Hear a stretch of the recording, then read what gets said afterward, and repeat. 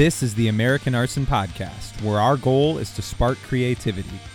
Whether you're a musician, an artist, a writer, or an entrepreneur, we're here to provide you with tools, tips, and insight from professionals and creatives that you can use to inform and inspire your own journey.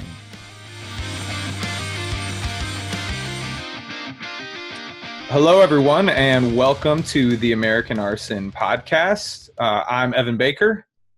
I'm Jesse Gentry. And we have got an awesome episode for you guys today. We are going to be exploring DIY touring. And since this podcast is going to focus on all things creative, this is a perfect place to start because there's really no better way to exercise your creativity than doing a DIY project. And DIY touring is one of those. Yeah, it's true. We've learned our fair share of lessons in the time we spent on the road over the past many years. And we just wanted to share some of those with you and dive a little deeper into what we've learned, both the easy and hard way. Yeah. But since you guys are going to hear a whole lot from us and about us on this podcast, we thought it would be great to have a guest on who is a DIY touring veteran, who's taught me quite a bit about DIY touring and who has been right alongside us for several of our favorite DIY touring adventures. So today we have Tighe Eshleman from the Los Angeles rock band Sink In, and he's going to share with you some strategies that you can apply if you're interested in DIY touring, or really if you're just interested in any sort of DIY project where you're jumping into something you don't know a whole lot about. And I'm sure he'll have some crazy stories for us as well. So without further ado, let's dive into it. So we introduced you guys as being from Los Angeles, but where is that? Like, you guys are actually from all over the place. Yeah, we're really not from Los Angeles at all. So I'm the only member left that actually lives in Los Angeles. I'm from central Pennsylvania, Hershey, Pennsylvania. Cabretti is from central Pennsylvania as well.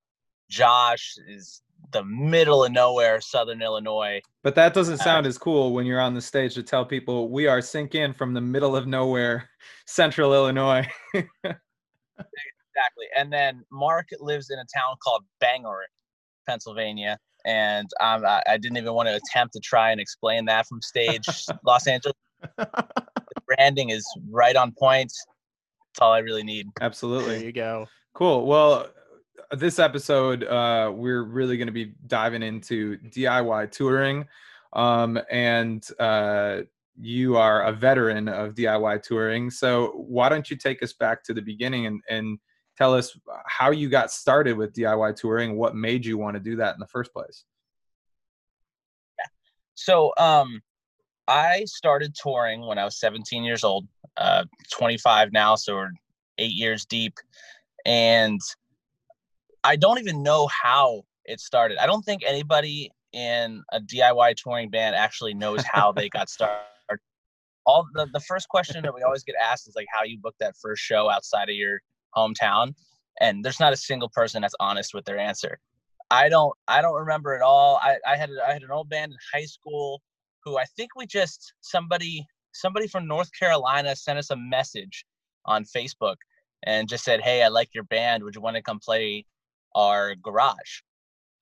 And that was it. I think I'm perfect. Really certain it was just a guy from North Carolina said, "Do you want to come play our garage?" We said yes. Then we said, "Wait, nobody has money to drive to North Carolina." Right. So we found a youth group to play at somewhere in Virginia. And then you book like 4 other shows. Of the 4 shows, exactly 4 shows cancel. Oh, yep. It's one of those stories for sure. But I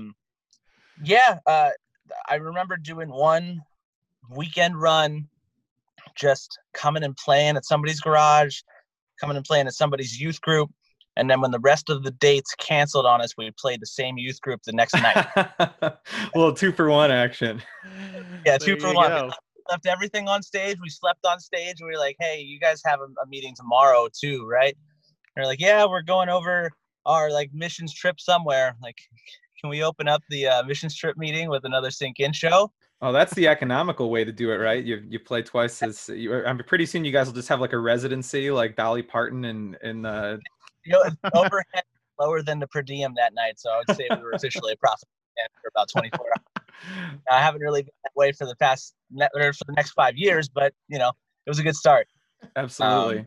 So if somebody was interested in if say, like you said, you got that question where a band has never been outside their hometown and they're interested in branching out. Maybe they're not feeling the love in their hometown, or maybe they just have that spirit of adventure. They want to get out and go.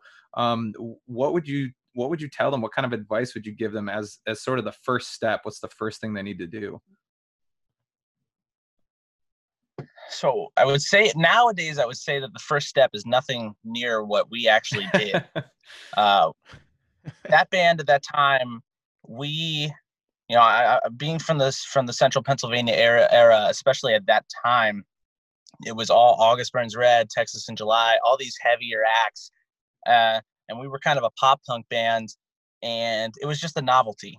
One, we weren't good, but even if we were good, something that nobody cared about. Right. We literally didn't even have anywhere to play. So for us, it immediately became this thing of like, let's just go see if we can play every surrounding state possible, because everybody else out there likes what we do. We know it. So is that a necessity, essentially? Right. But if that's not a necessity for somebody who is attempting to put the piece together a DIY career, there's so many tactics early on that people miss out, because they're either shooting for the stars too fast, or else they don't have the game plan to keep them grounded at first. If I had to start a new project right now, I would make a goal for like a surrounding 6 markets that are within a 2-hour drive, and just say, okay, we're going to play in these areas every single weekend somewhere, just opening up for people, playing the 6 p.m. spot, bringing the gear, whatever it took to get on those shows, continuously show up just to be those familiar faces. There's so much power in the ability to show up somewhere that you've worked really hard at, and that you're going to have an audience right off the bat. And that launches your capabilities to reach outwardly. If you were a Pennsylvania band and your goal was to widen your radius to New York, right? Every town between New York and your town in Pennsylvania needs to be hit first and needs to be grown before you reach that point in New York. Never did that. That was always a problem for us. And even with Sink In, where I'm at now, when we first started touring, that was a problem for us because we were from all these different states. So we just kind of had to like pick and choose where we were going. There was no like nucleus. We're like, this is going to be where we dig our roots and become known and become that band that people trust and people want to come out and see. So if I was starting right now, I would just start with a nucleus of like, this is where we are going to be strong. This is our hometown. This is our base. It doesn't even have to be a town. Again, the prime example was Lancaster. Like if I was to say back then, like I want to be the biggest pop punk band in Lancaster before I started trying to branch out and reach a new audience, it would have never happened because nobody cared.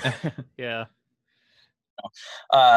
So just those steps in between of just confidently being able to say as a starting off DIY band, like, hey, we can go and drive an hour away from here and some kids are going to show up on a Friday night. That's a first big step that I think a lot of people miss.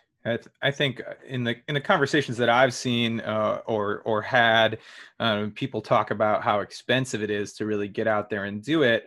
But then you see their routing and it's, a 7-hour drive followed by a 9-hour drive, followed by a 4-hour drive. So I really like what you said about, looking for those staples between, maybe you want to get to New York, but what's between you and New York? And at least do your due diligence to try to hit those places before you say, I just really, really want to go to New York. I'm going to skip over this, because from a cost perspective too, the longer that drive gets, the less your dollar really carries you. And we all know we're probably not getting paid that much as a DIY band starting off. So the routing takes more of a toll too. A 4-hour drive every day as opposed to a 9 or 10-hour drive each day is a huge difference. And look, we're allowed to say that now where we're at, but I mean, I can say for myself that I didn't listen to that law at all. Yeah. When I turned 18, the first thing I did is I went on an almost 3-month long tour. Just all of had like 4 days off at a time. Then we'd have a 16-hour drive where we had to load in the next day at 7 o'clock, and you had 14 hours to make it 16 hours worth of right. driving. You know, Yeah. But do you feel, we're saying that all from perspective.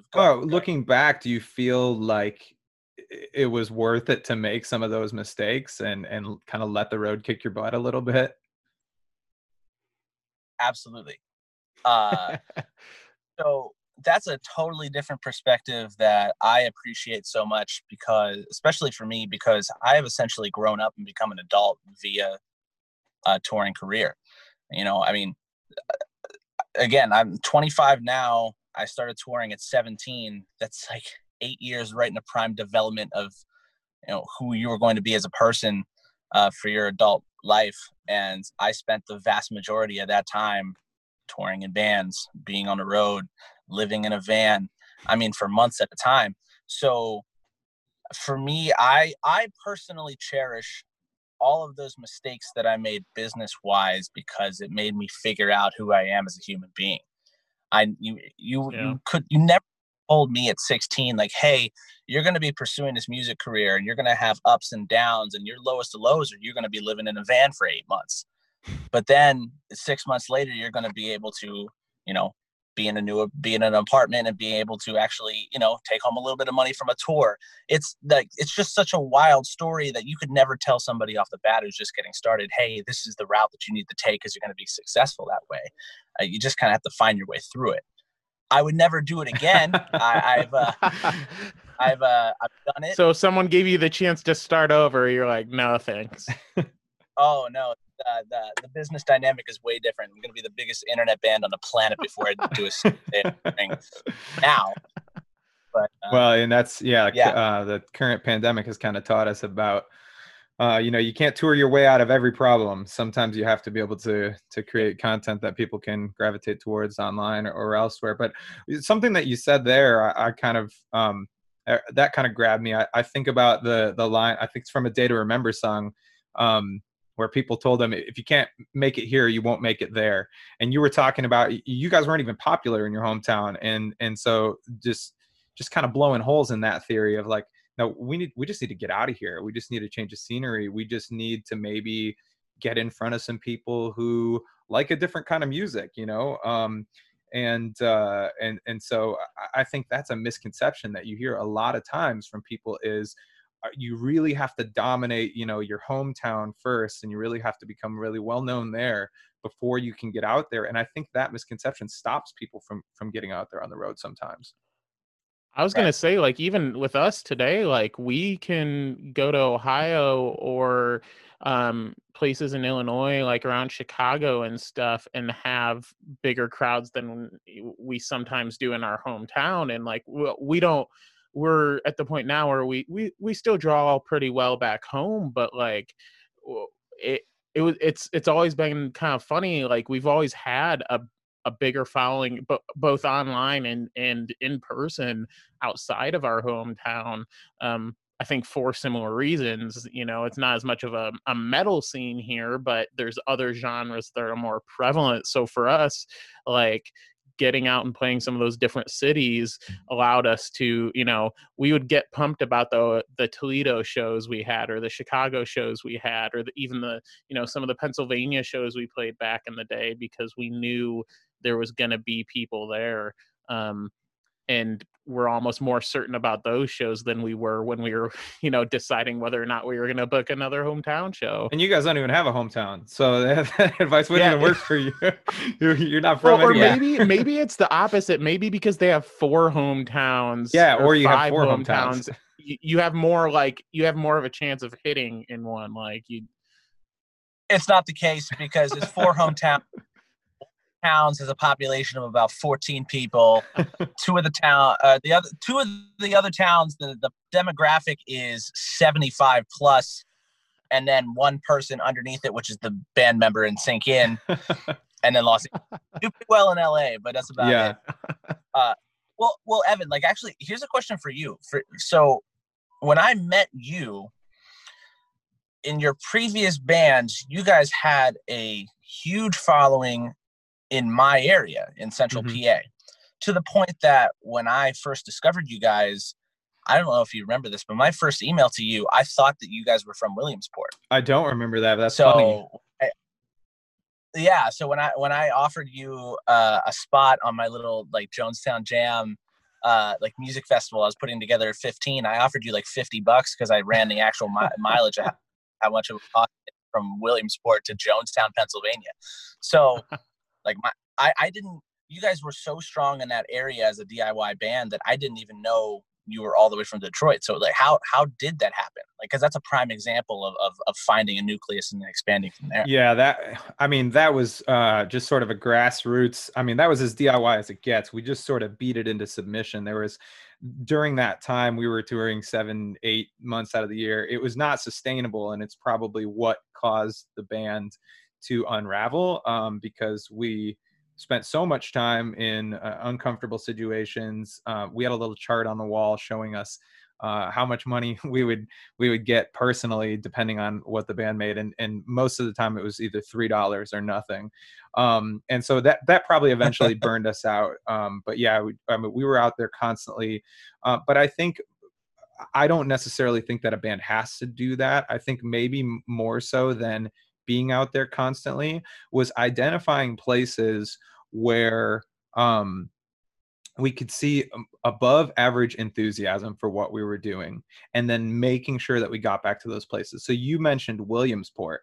Williamsport was a town where we happened to play there once. We saw just, like I said, an above average enthusiasm for what we were doing. And then we made sure that basically every time that we went out after that, there was a Williamsport date. And so I guess it's sort of curating the tour schedule after you've gone. Can you sit down and really be honest about it and say, okay, this place in Arkansas had great pizza and we had a lot of fun, but nobody cared about us. Even the sound guy walked out during our set. Pizza is all that matters. Yeah, maybe. but so we're not going to go back there. And it's tough. You have to make a business decision. You might have, 2 people there that are really into you, but then you look over and you say, but if we go this direction and we go to Williamsport, there's a whole bunch of people that are really excited about it.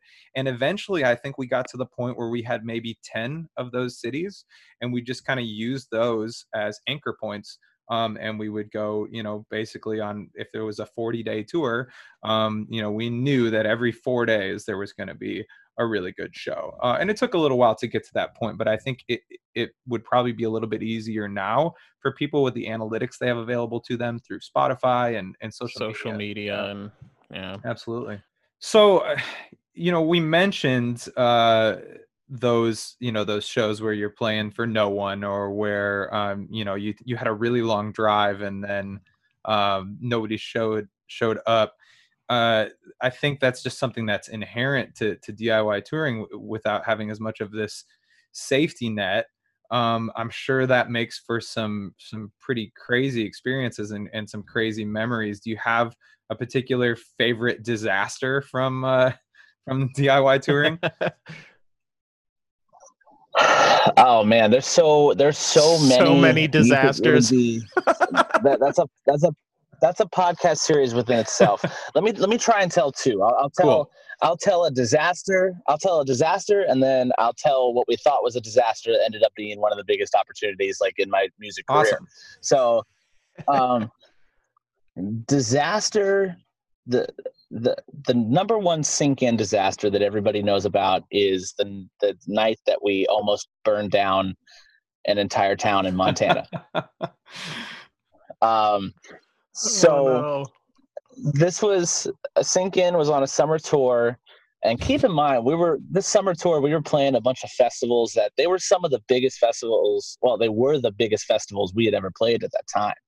So we're riding super high at this moment. Like, we actually have some money saved up, and we're doing all this stuff. Like we're selling stuff. We're making fans. Everybody's on 100 right now.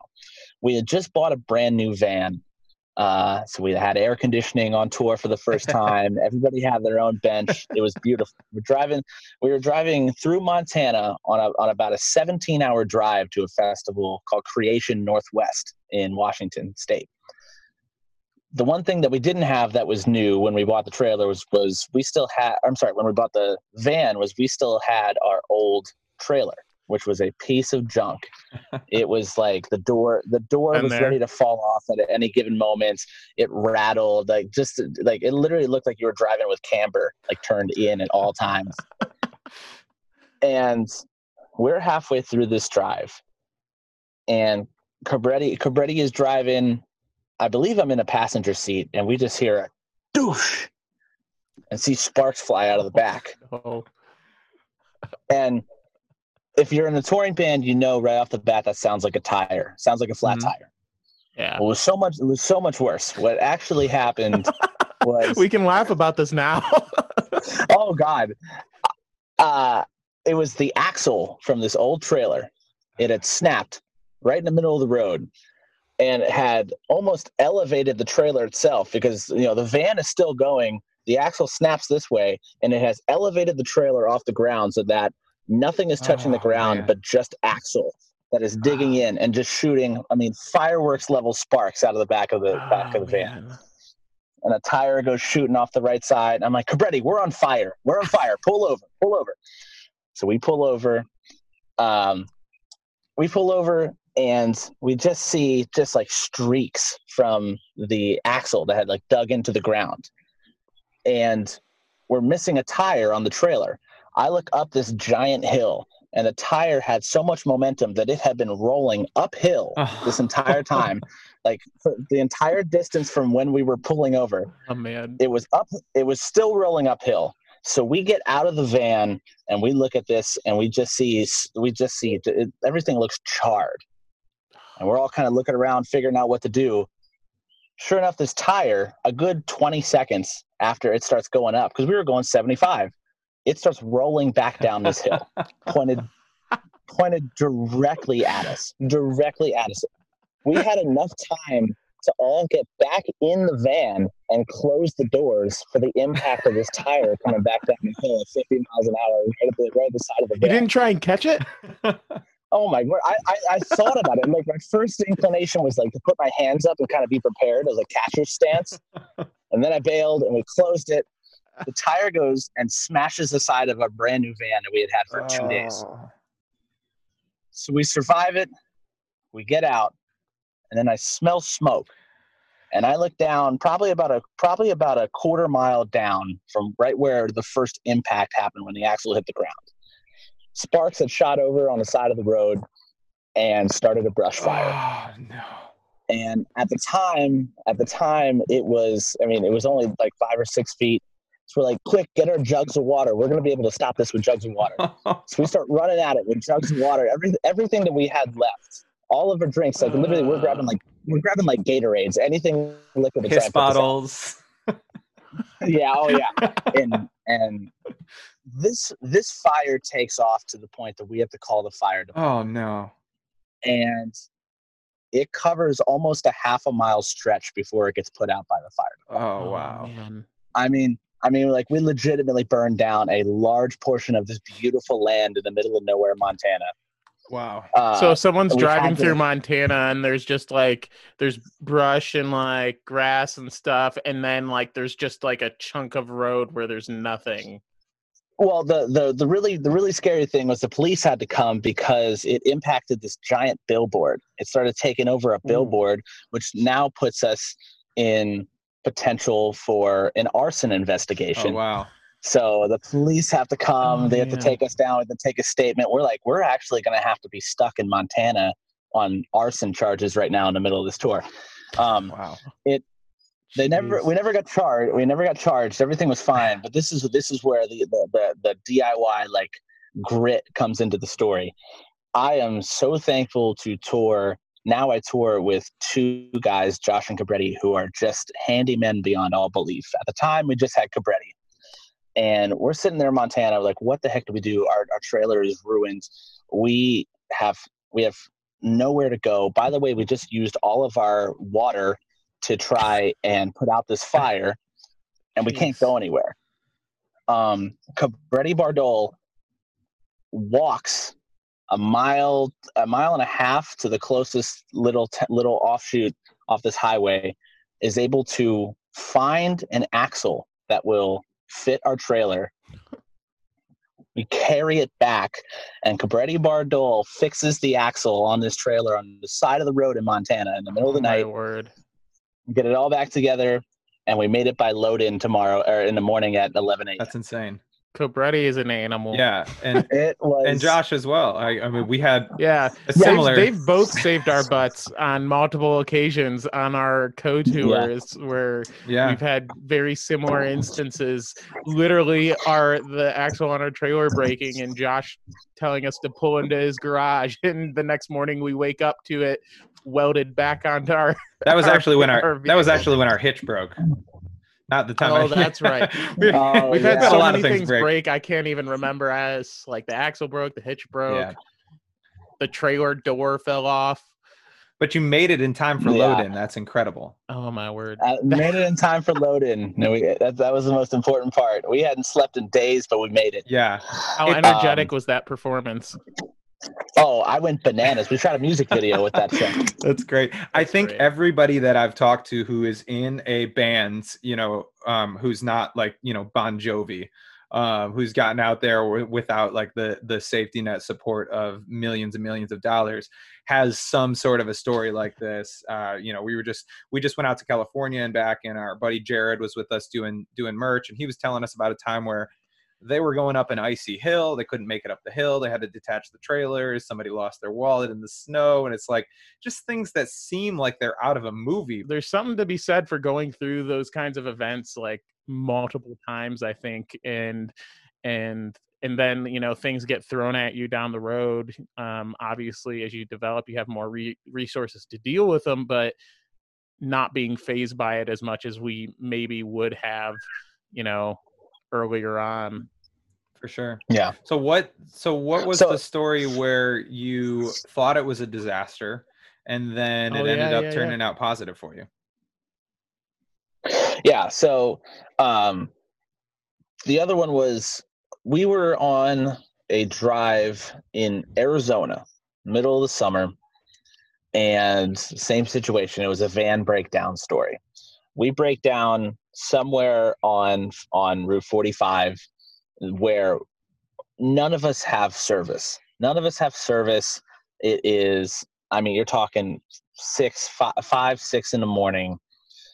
One of those situations where like, all right, we're going to have to get creative. Like we're literally trying to wave people down, trying to figure out how the heck we're going to even be able to get a hold of AAA to get us towed.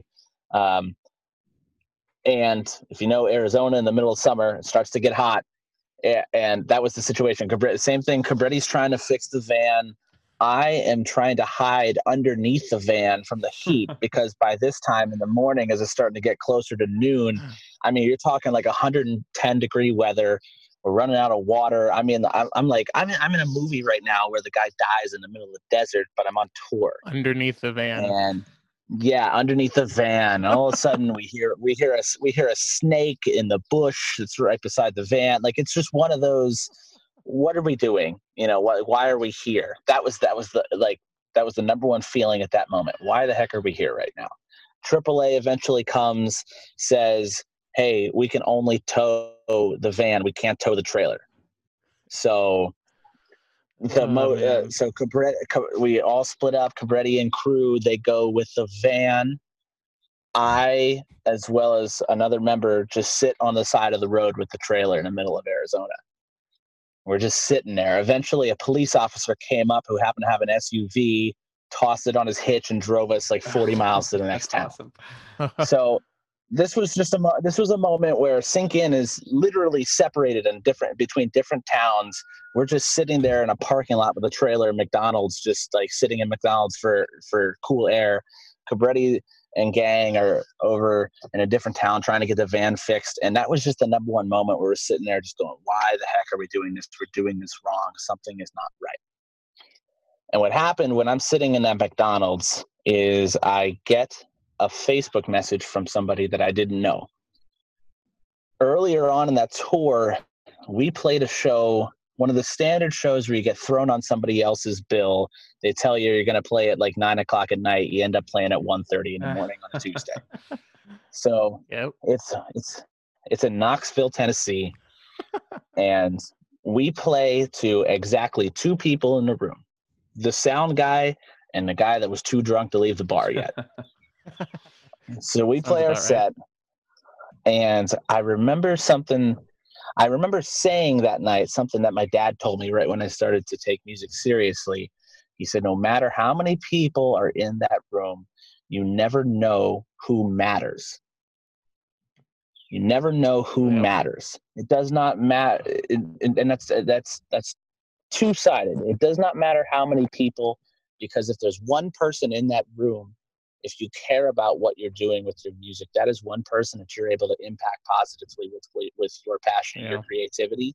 And that's one life that you can change definitely with your time. And then part 2, on a business aspect, you have no idea who that person at that bar is.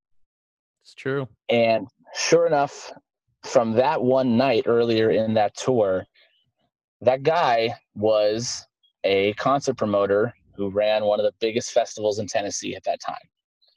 He was out on a Tuesday night by himself drinking, who knows why, left the house, was just sitting there by himself, ended up seeing this random band play at 1:30 in the morning, and he liked us, and he found me on Facebook. And while we're sitting there in a McDonald's in the middle of Arizona going, we need to give up, we're terrible, why are we doing this? I get a message saying, hey, do you want to play main stage at this festival? Dang. You know, and those little moments like that in a career like this that involves such a drastic decision to just throw yourself out there to the wind, those little moments like that are enough to keep your feet moving for that day and get you through those harder moments that you're inevitably going to run into. Absolutely. And, you know, that spot honestly, I don't even remember if we even ended up playing this festival. It didn't matter. The point was I got that message. And it was enough for me to go like, all right, this is why I'm doing this. I need to remind myself that I'm out here in the middle of nowhere to try and impact people and to try and grow this. Yeah. And it just kept our feet moving. That's awesome. Yeah, it's funny how some of those biggest opportunities, whether it's on a personal level, like you said, impacting someone's life, connecting with someone on a deeper level, or something that ends up benefiting you from a business perspective, come from sometimes the most dire of circumstances for yourself, where you're just in a rut or you can't think of a way out. And I think that that's a narrative that you hear a lot now, where people say, you know, it doesn't really matter. You don't have to get out there. You don't have to grind. You know, with the internet, it's all about your social media stats and your Instagram followers and your Spotify plays and your YouTube channel and all these things. And yeah, those are all valid. But, you know, there still is something to be said for a guy sitting at the bar at 1:30 in the morning, seeing you play in person, and an opportunity coming from that. And, you know, we've met a lot of people on the road, and some of them, it wasn't that they were the promoter for a major festival, but they ended up becoming some of our closest friends, or they ended up being people that ended up touring with us, doing merch or, you know, photography, or just being crew for us. Yeah. You really never know who you're going to run into. And that's something that I would say, if there's a band who their focus until this point has been get big in the local market, you know, work really hard on the socials. Sure. That's all great. That's all fine. But, put yourself out there, and, you know, let some of these disasters happen to you, and find out what you're made of, and find out if you really, you know, if this is really for you. So yeah, that's cool. I think that's like I think that's such a unique superlative. You know, like if I was a record label and we were sitting down at the table going, okay, who are we making the next phone call to? And I'm sitting there looking at 4 bands. You know, if all of them are remotely similar in terms of audience, in terms of streams, in terms of social media, but that one band has that superlative of, you know, Johnny across the table got to go see them once at a bar, or you got a chance to look at their touring statistics, and they've done some road work and they've gotten themselves started. It shows what you can do independently, and it's that unique superlative that's going to give you an opportunity if that's what you actually cared about in the first place. Absolutely. And now, can you maybe talk a bit about the kind of work that goes into setting something like this up? If I'm a band, you know, the kind of band we're talking about now, that we're trying really hard to get big in the local scene. You know, we've been paying attention to our socials and all that kind of stuff, but now I really want to get out there and do it, and I don't know where to start. You know, what kind of prep work should a band like that do to make sure that, you know, they're able to, you know, avoid some of these disasters? Some of them they're just going to have to embrace, but to have some success with it. Right. The disasters when it comes to van breakdowns and logistics of that nature, that there's really no way to save yourself from it, right, unless you have the financial capabilities of having everything brand new. Right.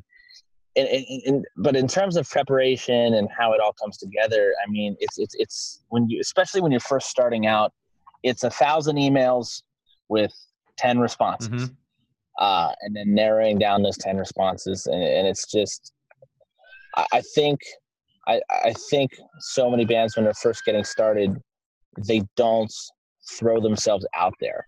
I know when I first got started, I would email people that I had no business emailing.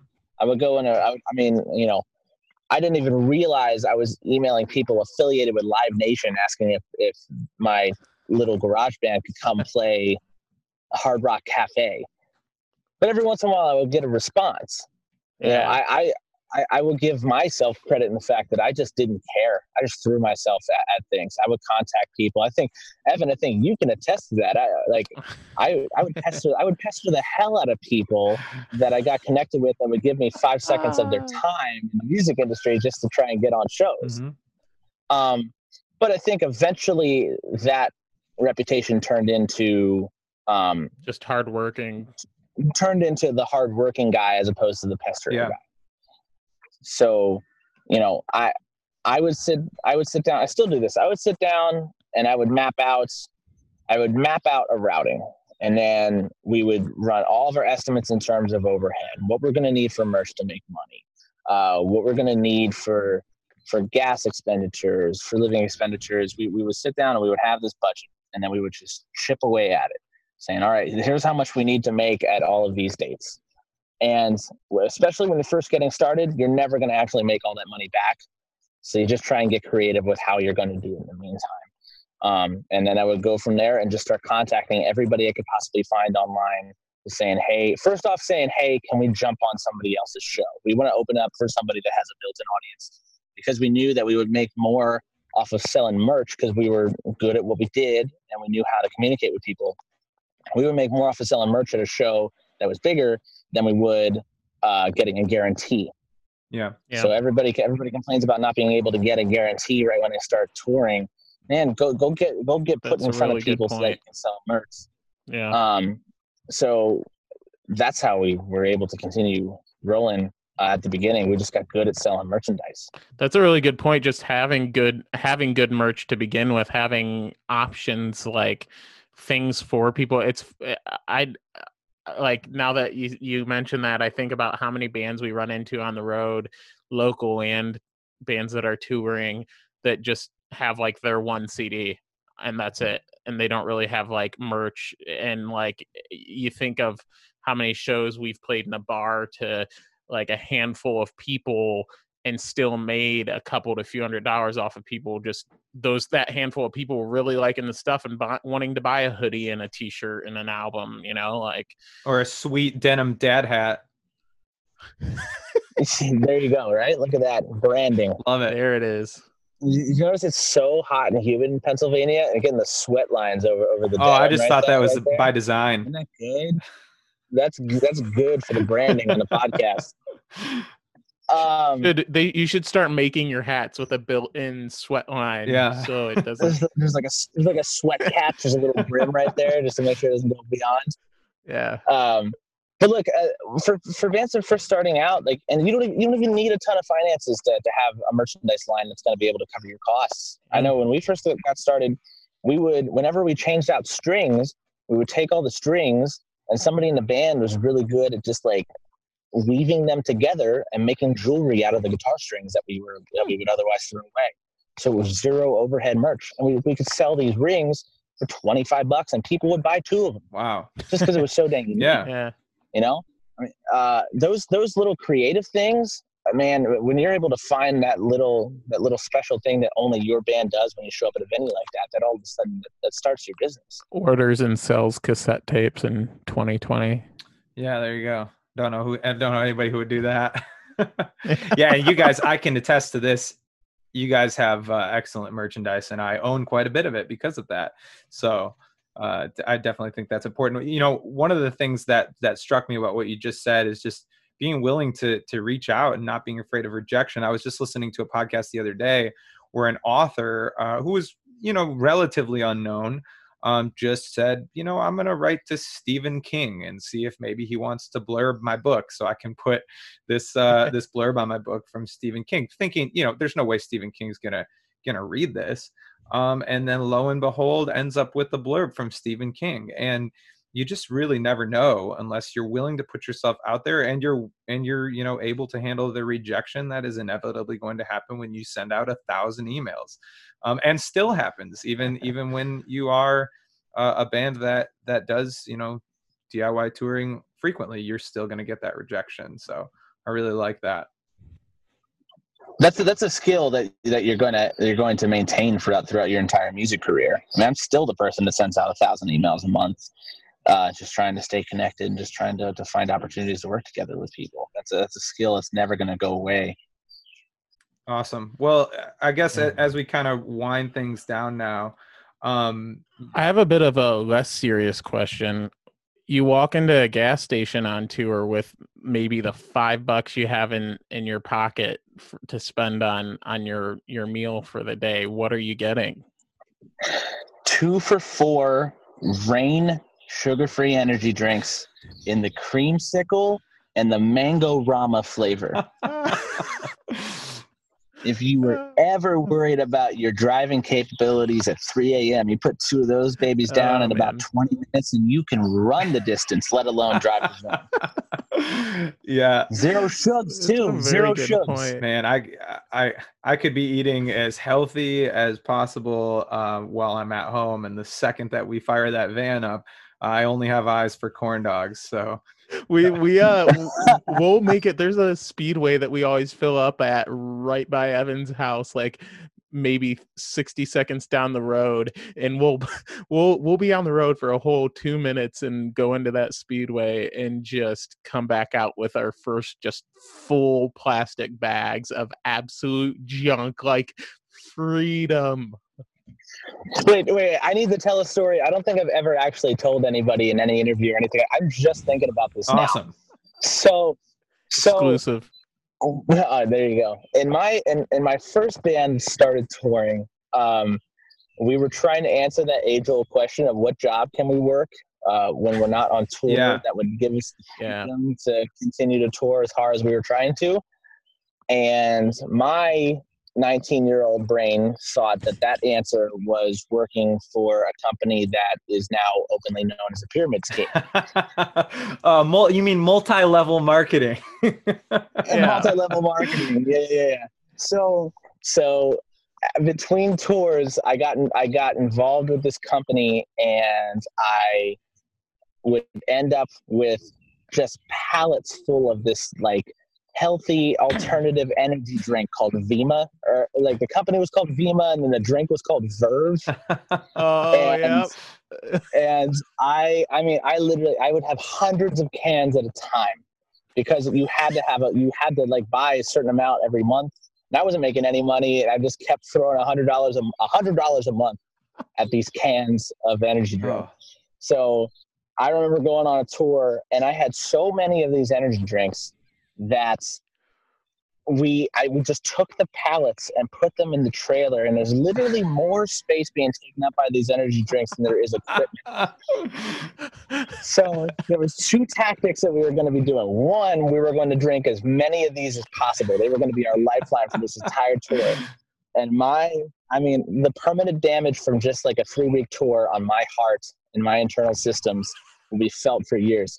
But the other thing that we did is that we started selling energy drinks on our merch table. Oh my gosh. We would put a it wasn't a sink in, it was Wings to Save. We would put Wings to Save sticker around the drink.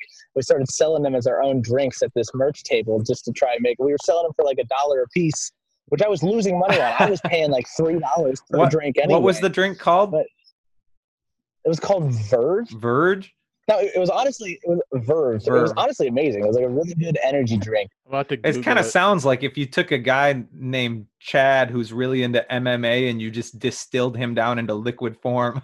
It kind of sounds like the branding was like bright orange. It looked like boxer shorts, and it just like literally you would open up the can and just the sizzle from a distance, like you would hear somebody open up the can, and everybody else in the band from like the other end of the venue would go, Verve. It says Verve is the first clinically proved healthy energy drink. Oh wow! Oh my, they're still around? Yeah, because there's somebody found a pallet of all the stuff you didn't sell, and so they're keeping things going. Oh no! Okay, I that was the first thing that popped up in like the description on Google, and right below it under their it had a button that said net worth, and I clicked it, and so it says the description is the company was shut down in 2015 by the FTC for engaging in deceptive practices and pyramid scheming. Oh man! Yeah, they found out that some crummy band was deceptively putting their band stickers over top of the brand. I should say that's on it's citing Wikipedia there, so yeah, so don't sue us if that's wrong. We don't have any money anyway, so allegedly. Oh, that's awesome. That's funny. So yeah, as we kind of wind things down here, I guess if there's somebody who's on the fence, if there's a young band or maybe even a band that's been around for a while and they're on the fence about whether or not they should go for it. Now, obviously, nobody should go for it right now because we are currently in the middle of a global pandemic. But when that all wraps up, if somebody's on the fence and they're wondering whether or not they should go for it, what message would you have to that person? So the majority of our conversation so far has been more so on the business side of things, more than the drive or like the reasons why we do this side of things. So my answer to that person would be disregarding the business entirely. Mm-hmm. So we can talk all day long about what works and what doesn't. Inevitably, this is a kind of pursuit that involves you being fully committed. I'll explain it just through why Sink In is called Sink In. This band is called Sink In because when my older band stopped, I was sitting at home miserable, going, I don't know what I'm going to do with my life. I feel like any decision that I make right now is not going to make an impact for anybody outside of myself. How am I going to make my little impact on the world? And I knew that I wasn't done with music. And I knew I was so driven to believe that my little impact on this world is going to be made through music. And if that's what I'm being called to do every single day, I have no choice other than to fully immerse myself into the pursuit of a music career. Immerse myself or sink into it, no matter what. That's where the name came from, so that means something different to everybody. If that means starting out with weekenders every single week, just trying to grow your name and trying to connect with people and trying to share your music just a couple hours away, that's what that means for you. If that means just playing in your hometown every few months and just kind of getting your feet wet that way, that's what that means to you. For me, that meant leaving home, putting everything I owned in a van, driving out to Los Angeles and living in a van in Los Angeles for 8 months until I got enough members to start the band. That's just what it took for me. It's kind of that's the kind of personality that I am because I grew up touring and grew up being on the road. So I can't answer the question in terms of if you're on the fence, what's the next step that you should take? I can just answer the question of, if you are so driven and so called to make a step, you have no choice for yourself other than to make that step and be in pursuance of what that is and what you want to be. I don't care if it's even outside of music. I don't care if you want to be the best trash man you can be. I don't care if you're sitting here right now on this podcast and you want to become a teacher and you didn't go to college to be a teacher. Yeah. Then my goal is that I can be the encouragement to tell you that to go back and get that education, to go and apply for that job, or to go show up at the crummy venue and try playing your music in front of people for the first time. So Absolutely. That would be my advice for anybody like that. Awesome. Yeah, that's a good point. I feel like it's more for a lot of us that are out on the road or already in it. It definitely feels like more of a calling than something we just want to do, you know? Because I would say there's plenty of times that all three of us can reference that we absolutely didn't want to be doing what we were doing and did it anyway, because we knew deep down that like that's what we were called to do. That's what we felt our purpose was to be there, even if we didn't want to be. Because there's going to be plenty of those disaster stories. Yeah, absolutely. But there's for every disaster story, we can point to probably 5 or 6 great moments and things we've been able to pull from it in a positive light too. So for sure. So Tighe, thank you very much for being on with us today. If people want to hear more from you or want to hear what Sinkin is all about, where can they find you? Yeah. Everything social media is at Sinkin Band, SINK. You can find us on Spotify, Apple Music, anywhere you listen to music. We have a bunch of new stuff. I'm actually in Pennsylvania right now because we're about to get started in the studio again. We're about to be putting out a ton of new music. So if you follow the Spotify page and follow our social medias now, you'll be seeing a bunch of new stuff from us over this entire next coming year. And hope you love it. Thank you guys so much. This was a lot of fun, actually. This is really cool. Yeah, we miss you. Yeah, for sure. Yeah, we're supposed to be touring together in about a month here. Yeah, little tidbit for those who have heard us talk on some interviews recently about our canceled album release tour. It was actually going to be with Sinkin. I guess we might as well say that now. So right. we would have been hanging out this whole summer. It would have been fun. I know. For how often we've toured together, it's officially been like a long time now since we've actually done a real tour. It has been. Well, let's get back to that as soon as we are legally and safely able to do so. Agreed. We'll do the mass tour with masks on. Right. Yeah. Mask on every drum. We'll make it happen. A new merch item right there. Yeah, the Sinkin mask. All right. Well, thanks again, Tighe. We appreciate it, and hopefully we'll. There you go. It is. If you're just listening on audio, Tighe just threw on a sick mask. So.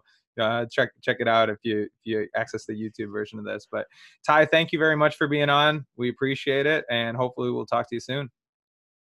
I love you guys. Love you too, man. Talk soon. Bye. See you, dude.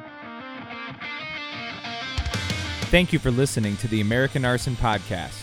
If you enjoyed this episode, please take a moment to leave a positive comment or review.